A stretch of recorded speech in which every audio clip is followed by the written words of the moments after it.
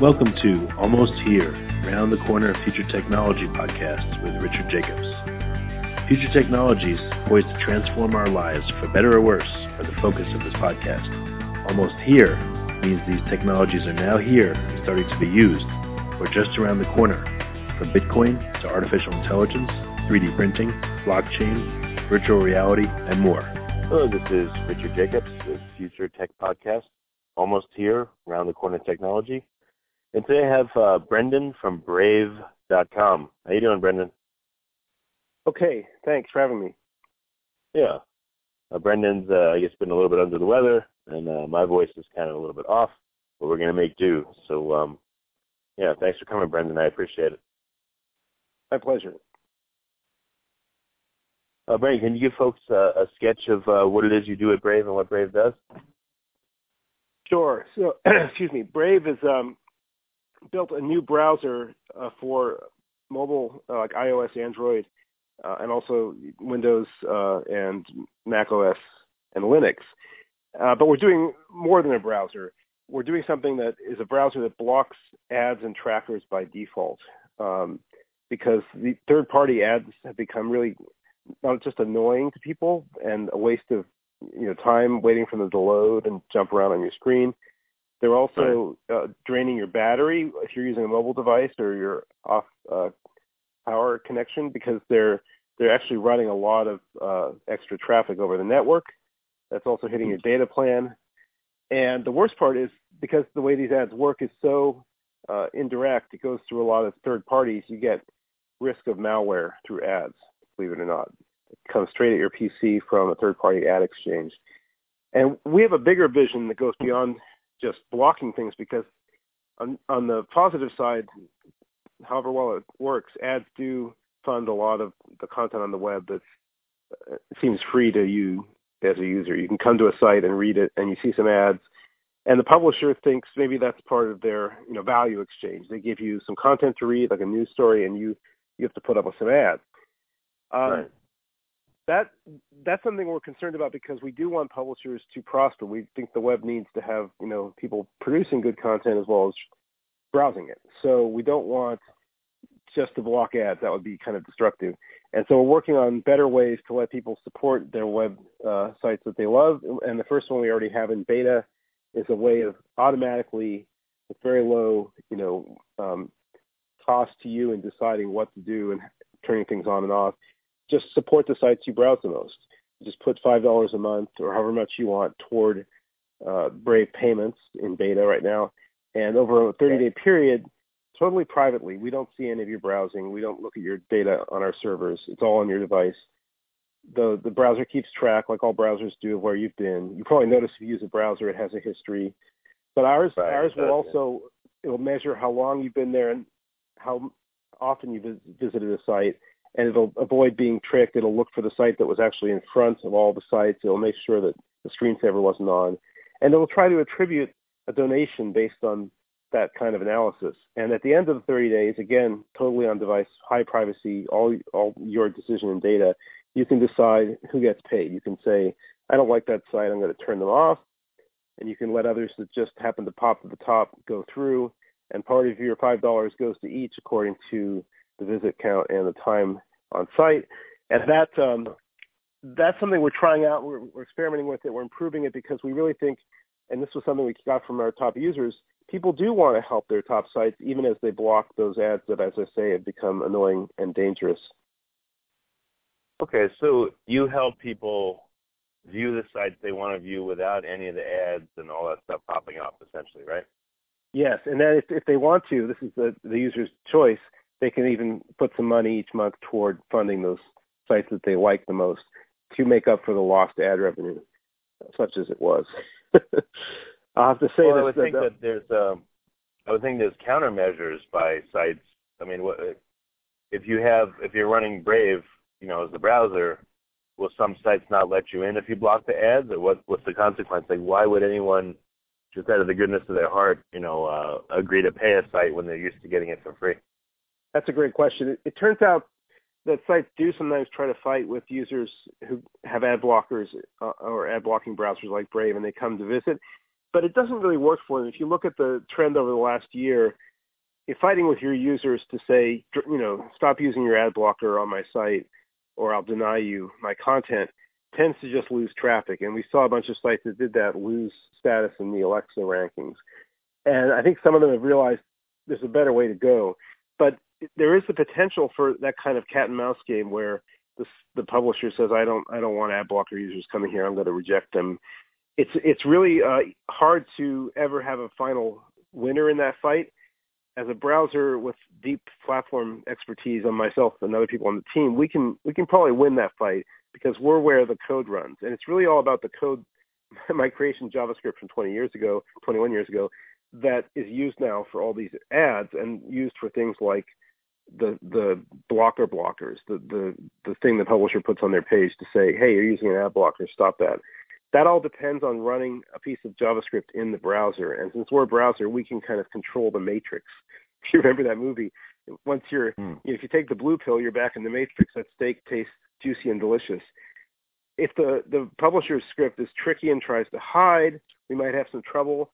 But if it's too tricky, it starts to look like malware, and we just block it on that basis. So at the end of the day, publishers trying to fight their users is not good for publishers. And I think most of them realize this. And that's why we're also working on this donation system and other things I can talk about to help publishers. We really do want to help publishers. We're not trying to hurt them. But a lot of publishers who are, valuable brands have had malware on their pages through the third-party ad exchanges. Last March, it was announced, BBC Online, AOL, New York Times even had ransomware sneak in through ads. Really? Yeah. How does that happen, by the way? Like, tell me the mechanics of it a little bit. So it's a long story, and most people, since it's invisible, just don't know what's going on. You see the ads, and those can be annoying, or they can be okay. But behind the scenes, before those ads show up, are a bunch of invisible scripts loading and running, and they're trying to measure you. They're trying to remember you from something called a cookie that may have been set previously when you went to that site, or even a different site. A cookie could be something used by a tracking site that you don't even know about. You have no relationship with it. You've never heard of it. And it builds up a dossier or a profile of you, and that is allegedly to help get better ads. Like even a big publisher. Or targeted ads, right. Yeah, targeted and ads that sort of measure you as an audience, like when you're watching TV and you switch channels, the individual channels don't know your total history of channel surfing and which channels you prefer, but the TV does, right. The TiVo does. The browser does, and these third-party trackers try to. They try to get their cookies and their tracking scripts all around the web so they can measure you. And Google does this. A bunch of bigs do this. They don't all get a complete picture of you because let's face it, there's over 1 billion websites, and if you don't cover all of them, you're going to miss the user here and there. And that's why sometimes you get really goofy ad targeting. You get ads that suggest things you don't want. You get the annoying phenomenon of retargeting, where you're being nagged to buy something you just bought. Yeah. So it's a pretty sloppy system, but it is how publishers have been tempted to go, because if they just tried to get their own ads from Procter & Gamble or GM, they have to be a pretty big publisher to go direct to the brands. And so there's these intermediaries, what's called the ad tech ecosystem. It's like a big fish tank. It's got a lot of different life forms in it, all kind of eating each other and feeding each other and playing their part.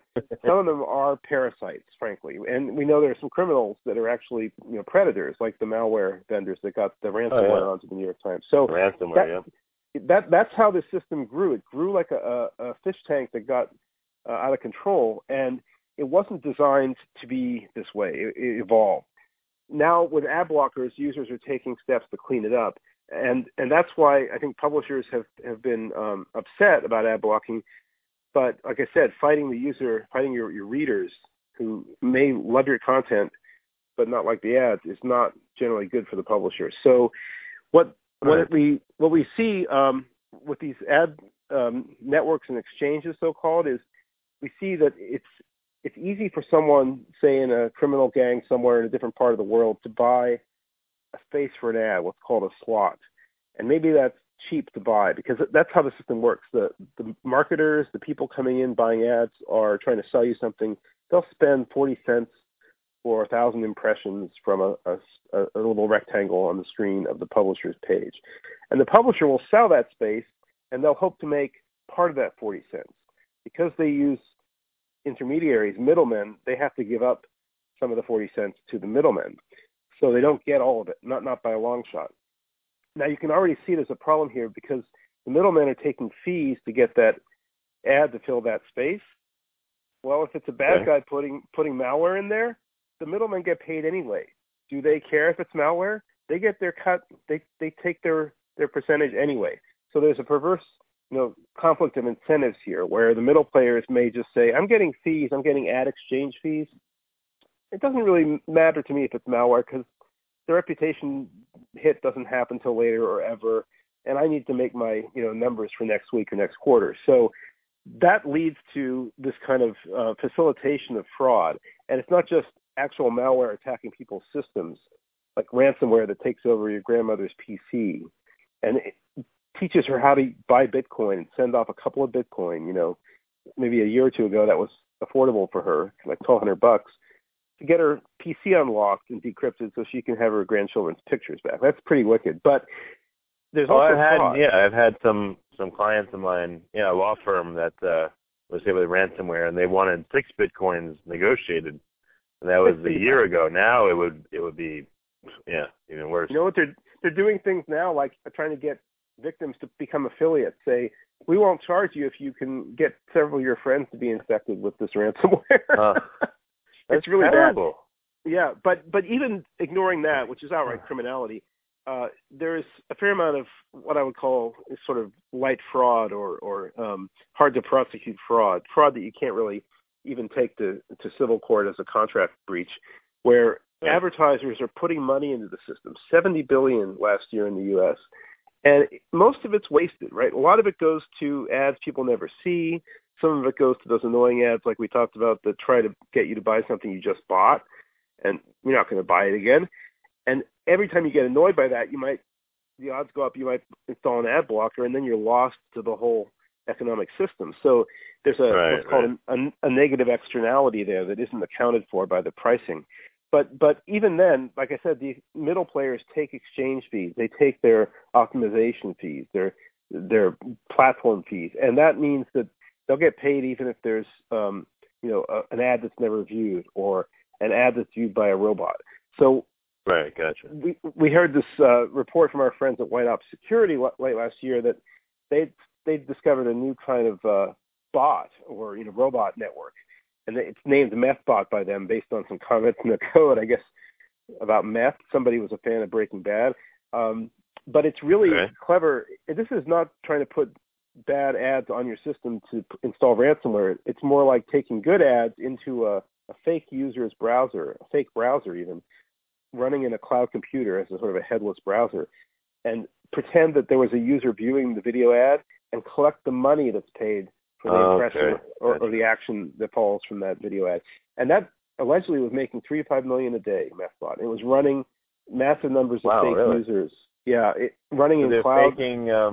They're faking users that are watching, like, let's say, 1 million ads a day to get all this revenue out of the network. That's right, but they had to do it with 1 million fake users so it didn't look like the user was clicking at an impossibly fast rate. They did clever things like they tried to simulate how real people click. They tried to model the real behavior of humans. And they used blocks of internet addresses that looked like residential U.S. addresses by applying for them with a misspelling of Verizon, right, with an S instead of a Z. And the silly people selling the internet address blocks said, okay, you're Verizon. Well, here you go. And a lot of the sort of geolocation targeting to first order on the web uses the IP address, the internet address number. And if it looks like a residential Verizon address, then it looks like it's a good customer and it's a real person to send ads to. So some of the anti-fraud techniques used in ad tech that check your internet address number were fooled by this. Yeah. It's very clever, detailed attempt, but it was making enough money that it was worth it. Similar to how the ransomware people would spend 40 cents for 1,000 impressions because one or two of them might turn into a ransomware install and they make $600 or $1,200 or 6 Bitcoin, whatever that is, and that pays off. It definitely makes more money than they spend on the ads. Okay, very good.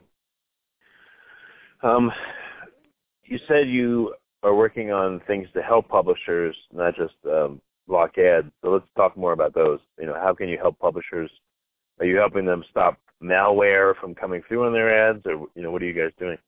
No, we think the first priority for us is our users, and that means we have to block. So the best thing we can do for them is just stop these scripts, these invisible tracking scripts, and add sort of placement scripts or measurement scripts to try to start the whole process of putting third-party ads on your page as you browse. We want to stop those early, cut off the Hydra head, and burn it off before any more heads can sprout. Because when you go to a page, I'll pick on TMZ since they're kind of notorious.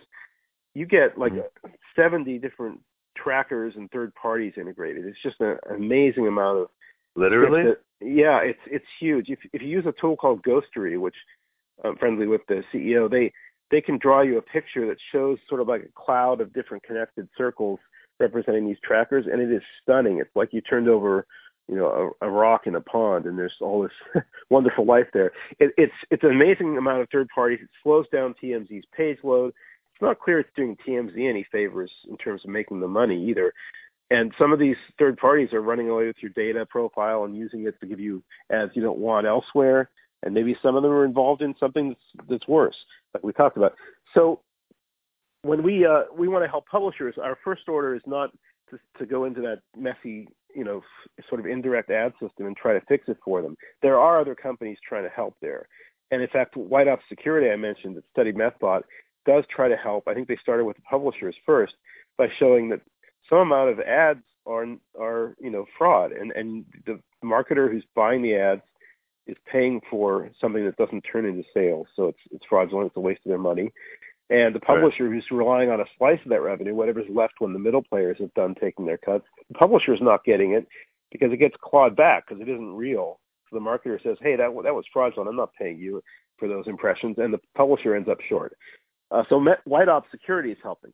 Our goal with Brave is first to help the users. But second, the publishers, because we have a browser, we can do a lot for them. So the Brave payment system that we're having beta, if you have like a Mac or Windows, you can go to your settings, called Preferences on Mac OS. You can look for a payments panel, and it'll help you get started funding, whatever you want, $5, the cost of an airport latte, I like to say, a month, to, spread around among your top sites automatically with as little, fussing by you as you like. You can turn off sites you don't want to get it, and that money goes through an anonymous submission system that's deterministically anonymous. We don't see your top sites. We don't give anybody else that information. It turns out, your top 10 sites for the month could be a very unique fingerprint for you. Could identify you much more precisely than other sort of signals you leak out. So we don't want to see it. We don't want anybody else to see it. So Brave Payments goes above and beyond to preserve your anonymity and your privacy. But at the end of the 30 days, you put $5 toward these sites. You like the list you sort of whittled down from the automatic analytics that run in your Brave browser, then you get a little notice saying we're going to start paying them in a day, and you can take a final look, and then the money goes through, and it goes through Bitcoin. And there's a couple of reasons we're using Bitcoin. One is we want the whole system to be auditable, and Bitcoin is a public ledger. It's what's called a decentralized blockchain-based ledger. It's a way of doing multi-party agreement without any trusted accountant who's checking everybody's balance sheets. It's a very clever invention. There are other things like it coming along we're tracking. So we're using Bitcoin under the hood. We're not trying to make users all become Bitcoin experts. But it does allow us to do frictionless payments without having to arrange, to get somebody's bank information and their account. Is Brave free to use, or do you have to pay to use the ad blocker? No, we're free to use. We're just a browser. This Brave payment system that we're bringing up in a beta test is something you would choose to use. And so we're looking for some of our early users who asked for this to step up and donate. And they're doing it. So we have over 30,000 wallets created, and that's just from this beta program. The average balance in the wallets is over $6 each month. So some people are doing like $10 a month. Some people are doing $5. And these are just suggestions. We're not saying you have to pay for Brave or you have to subscribe to your sites. But we think people want this. We keep hearing people say, I want, Spotify for the web. I just want to pay and get with Spotify, it's your favorite tunes without having to worry about buying them, by the album or buying many of them. It's just a fixed rate. And the same idea applies to Brave Payments. And the real breakthrough for us is we don't have to get the publishers to agree up front. We let our users choose which sites they want to pay. And as the money accumulates in the system through this anonymous 30-day process, on the backside of that, then we go to the publishers and say, hey, look, Wikipedia or Wall Street Journal, a bunch of our users like you, and here's the money that they donated, and it's starting to pile up. Now, it might be a small amount at first, but over time it starts to get big. And we hope with publishers to make it even bigger by promoting Brave and getting more users. So this is one of the things we're doing for publishers. It's the first one. It's fairly clean in that you don't have to do it if you don't want to. The publisher doesn't have to be a partner first for it to work. The money starts flowing and being held in escrow. And that's how we're immediately trying to help publishers. We have other things I can talk about, but I wanted to pause there and make it clear. We're just a browser, but we're adding these extra features. So if you opt into this, we're more than a browser. And that's the big vision for Brave. Google right now and Facebook are very powerful, and they own a lot of information about you, and they use it to make a lot of money. You may get some good services or some fun contacts with your friends or some great YouTube or whatever, but you also get treated like a farm animal in some ways. And sometimes they shut down a service you loved or they change things against your interests. You don't get a say in it, and you don't get paid. All that revenue sharing, the middle players taking their cuts, the user gets nothing. We think this is a mistake that happened due to this accidental evolution of the ad tech system. We'd like to give people choices besides donation that would pay them for seeing high-quality ads that are entirely private to them and that share revenue with the user and better revenue with the publisher than they get today from these third-party ads. Today's ads that go through these indirect exchanges and so on don't pay the publisher much. At the end of the process of slicing the money up, taking cuts of the pie out for the middlemen, there isn't that much left. The industry trade group called the Interactive Advertising Bureau did a study of the system in 2014, and they said, 45% goes to the publisher. Isn't that great? And you think about that, remember the Apple iOS App Store? They gave 70% to the publisher, essentially, for the app revenue share. In television, in the old days, the advertiser, we gave 85% to the media owner, the superstation. So there's something off here. The revenue getting to the content publisher is less and less, and it's coming with this fraud risk and malware risk and this general, problem of driving ad blocker adoption, which leaves even smaller pie over time to slice up. Well, what's your guys' revenue model, though? What if people don't donate enough where the energy and the time and coding you put in makes it, quote-unquote, worth it for you? What will happen then? I do think about this. We're a startup, and right now we're not going to, brag about our revenue because there isn't much. But what we can do, besides the usual things browsers do, which I know well from Mozilla, which is basically do search engine revenue share deals, those are possible, and we're doing them. They aren't easy to do with some of the big players like Google right now, and we don't want to rely exclusively on them. Mozilla came to be very dependent on those search deals. You may, if you ever used Safari on Mac OS going back, 14 years, when Safari first came out, they had a Google search bar too, and they made some good money off that. But, Apple has a lot of other revenue sources. When I was at Mozilla, we always worried, are we just going to have one big search provider like Google as our partner, and can we diversify? And Mozilla says they've diversified a bit, so good for them, but it's still a lot of money from one major partner there. With Brave, we'd like to build up these alternative ways of funding the web. So the donation system, it's not for everyone, but we're going to see how many people can participate, and we take a small fee, much smaller than the ad tech players take. And that could be good for us if it gets used a lot. We're also working on those very private ads I mentioned that would give revenue to the user and a bigger share to the publisher than they're getting from the current system.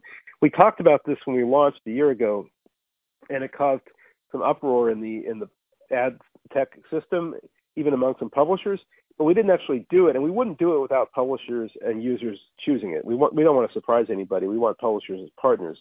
So you'll see us bringing this out in trial form with users and publishers who choose it. But it's a way of doing better private ads that have much fewer middle players, like only us really as your trusted partner. And our ad matching doesn't involve tracking. We're not going to be like all those trackers I mentioned, those invisible scripts.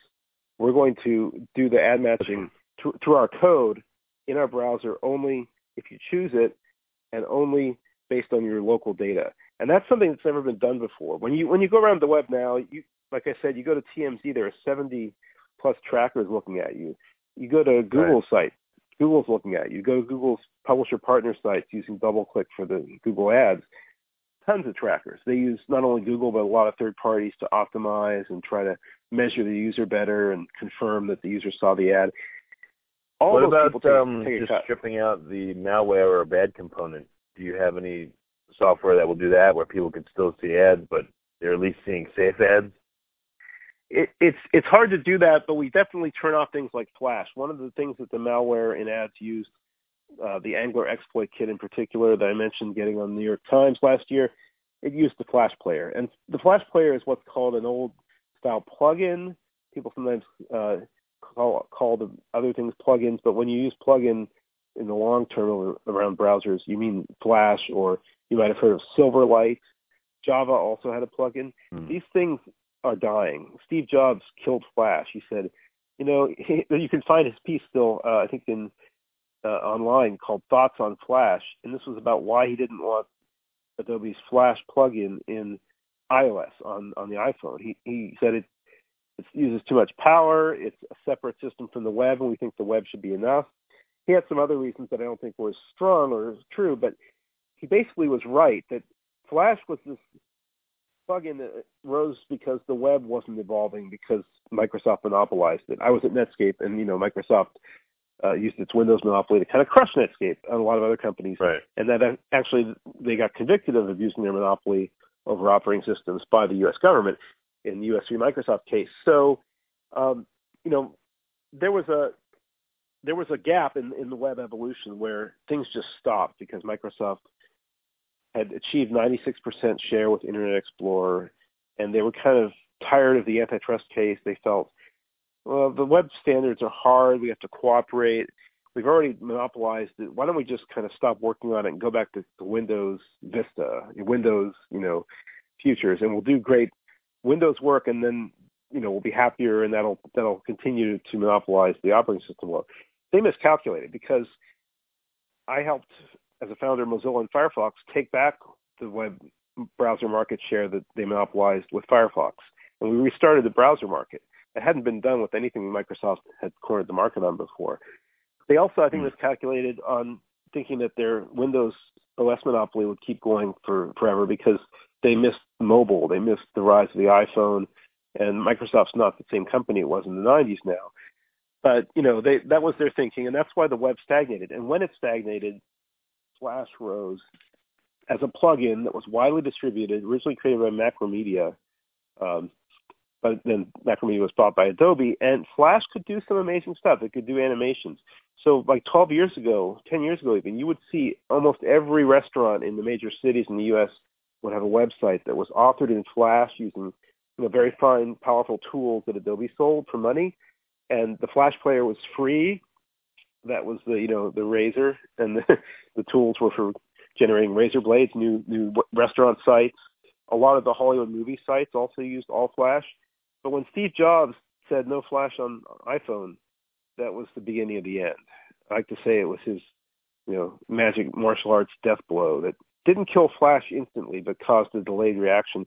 And the problem then became Flash, as it wasn't on iPhones, became used more and more on PCs for ads, bad ads, eventually for malware. And the Flash player itself, tended by Adobe, tended to become full of security vulnerabilities that were exploited by this malware. Now, all significant code has security flaws. I mean, I'll be the first to tell you, every browser will have security flaws as long as it is a non-trivial piece of code, which browsers must be. The Flash player, and sort of like a specialized browser or a viewer for certain kind of content, rich content, it's going to have security flaws. So I'm not saying Flash is uniquely bad this way. The problem was it wasn't maintained as it went down after Steve Jobs said no Flash on iPhone. It just became, and it was not open source. It was not subject to the same scrutiny as the major browsers that have open source components or are all open source. And the sum total of that was that Flash security went to Hades very fast and became the vector for this malware that comes in through ad exchanges. All right, well, let's go through, we got to cover some more Brave services. So Sure. I don't know if we specified, does the ad blocker work on mobile or does it work on laptop or both? How about iOS versus Android? We support them all. What's the spec? In fact, we're in the app stores on iOS and Android. If you look for Brave Browser, you'll find it on both pretty quick. And those mobile apps that we have are doing very well because they are by far faster than a browser that does not have an ad blocker. So we've just measured recently on Android, we're 3 to 6 times faster than Chrome on Android. And Google will not provide ad blocking extensions for Chrome on Android. It's not in their interest. I understand why they don't. So if you really want a solution to block ads, you're going to have to use a different browser that has ad blocking extensions or that blocks by default. There are such browsers. UC Web rose in Asia by blocking ads in part and being a great browser. The AdBlock browser and others are available. We think Brave is the best. We're closest to being just like Chrome, but with 3 to 6 times the speed due to blocking ads and trackers, all those scripts, the invisible things that not just track you and steal your data, but slow you down, and safer. Well, what happens if I use Brave and I come to a site and it's just like, Flash? Flash is not supported and you couldn't view the content. So what happens if I use Brave and I go to a site and I can't view the content because of something they've done? What do I do? Should I turn off Brave? Should I contact you guys? What do I do? Excellent question. So that's part of the reason we named it Brave is we need our users to be willing to fight for their data, which means occasionally they might run into some problem with the Brave shields, we call them, the defenses against ads and trackers. So you click on the lion. There's always a orange lion icon in the upper right corner of Brave. If you click on that, you get a panel that shows you, for the page you're on, how many ads and trackers you blocked and how many upgrades you've made to have secure connections where you would have lost the sort of encryption, end-to-end encryption that the web offers due to a mistake on the site's part, and things like that. So you click on that lion and you can say, hey, let's try turning off the shields. We'll lower our shields. And maybe that makes the problem you were experiencing go away. You might want to then raise them again later, see if the site gets better. We will work on figuring out, again, without any kind of tracking of you, but through sort of anonymous techniques, we will try to figure out sites that people have to do this on, and we will try to get the sites to fix their stuff so they don't break on us. Right. We do our own proactive QA this way, too. That's another reason we're a browser. There are several, but one of them is we can do integrated testing and make sure that we work on as many sites as possible so you don't have to do this. But it's a great question. If you run into trouble, try clicking on the lion, try dropping your shields. Now, you may remember in Star Trek II, Captain Kirk didn't raise his shields soon enough and learned a painful lesson. So you don't want to go shields down forever. You don't want to fly that way. Well, do you have a feature where they can lower shields for X number of seconds and then they automatically go back up? Maybe that would be a good way to do it, to test. That's a great idea. I'll take that back to the lab. I think we've thought about things like that. We generally want to give the user control, so it's a little tricky, but that's not a bad idea because we have something similar. We have the Flash player supported on the PC, and the Mac where it still lingers, even though it's never going to come to mobile, thanks to Steve Jobs. And people sometimes feel they need Flash. So we realized it's a very big security problem because it's become this sort of source of vulnerabilities and a vector for malware. So we don't have it installed or by default or turned on by default. You have to do that yourself. And then if you do turn it on, when you go to a site that needs it, you also have to click to play it. And you can remember that decision, but it times out after 7 days.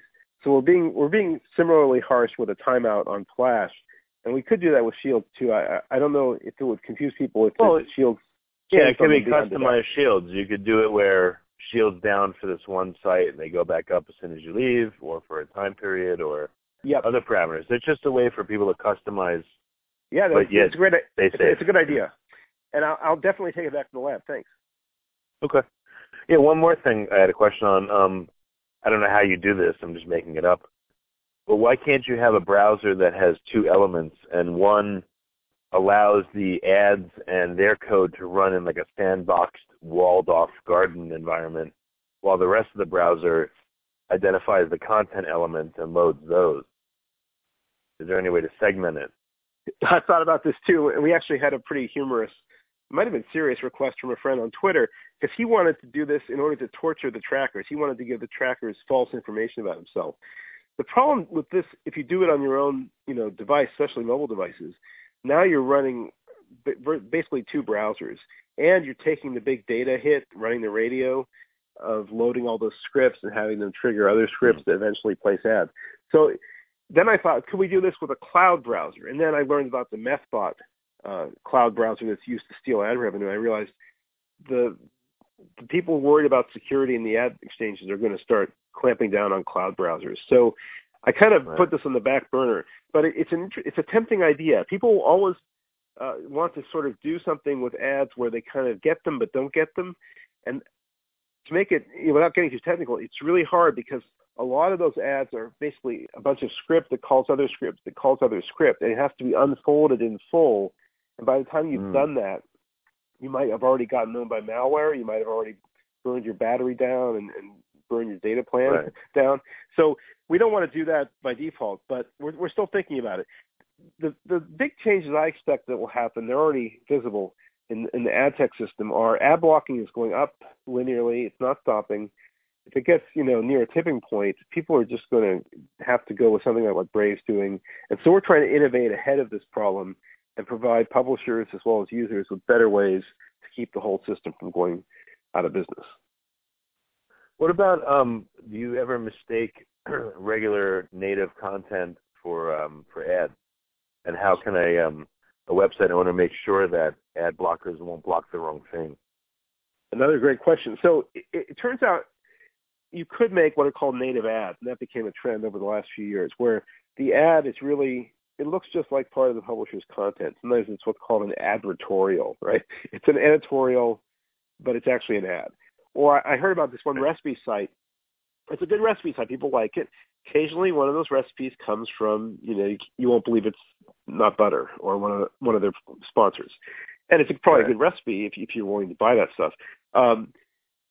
Those are harder to block, I'll be honest, but there's nothing impossible. Once again, the browser is the matrix, right? We control the vertical and the horizontal. So with enough machine learning, ultimately, or simpler techniques, we can sort of separate the wheat from the chaff.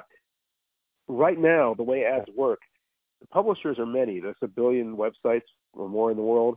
There are, thousands and hundreds of thousands of mainstream popular sites and publishers people go to. They can't all go get ads from General Motors or Procter & Gamble. So they go through these middlemen I mentioned. And the number of middle players in the ad tech system is much smaller. It's much more concentrated. It's a few thousand.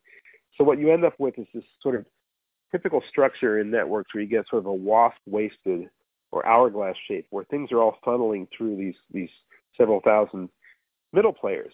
They tend to use their own web addresses, domain names, and that makes them easy to block. So the state of the art for all ad blockers, including Brave, currently is to block a bunch of these middle players by their domain names.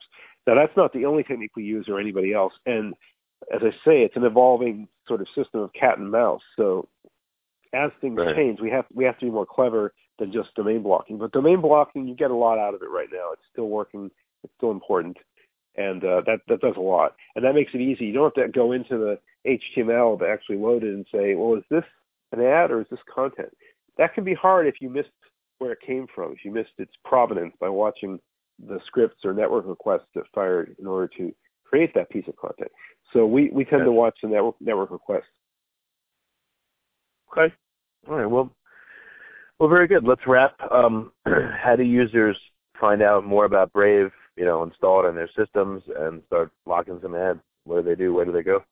If you go to brave.com, we have the brave.com domain. You can immediately get from the above the fold to the downloads for Windows, Mac, and Linux, and links into the app stores. If you're on mobile, it'll fire up your App Store app and let you install from there.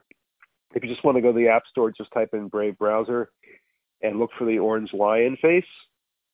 and away you go. It's a faster, safer browser, and if you're interested in helping your site on the laptop and pretty soon on mobile, we're going to have this option for donating across all of our products. Okay, well, very good. I appreciate your time, and I learned a lot of good stuff in this interview, so thank you very much. Yeah, it's a scary world out there. We need people to defend themselves and their data. And if they do it, I think in the long run, they'll make money and they'll get a better deal. They'll get faster and more enjoyable web. Thanks. Definitely. You have been listening to Almost Here, Around the Corner of Future Technology podcast with Richard Jacobs. Subscribe to this podcast, post a review to discover more future technologies that are poised to transform our lives for better or worse, such as Bitcoin, artificial intelligence, 3D printing, blockchain, virtual reality, and more.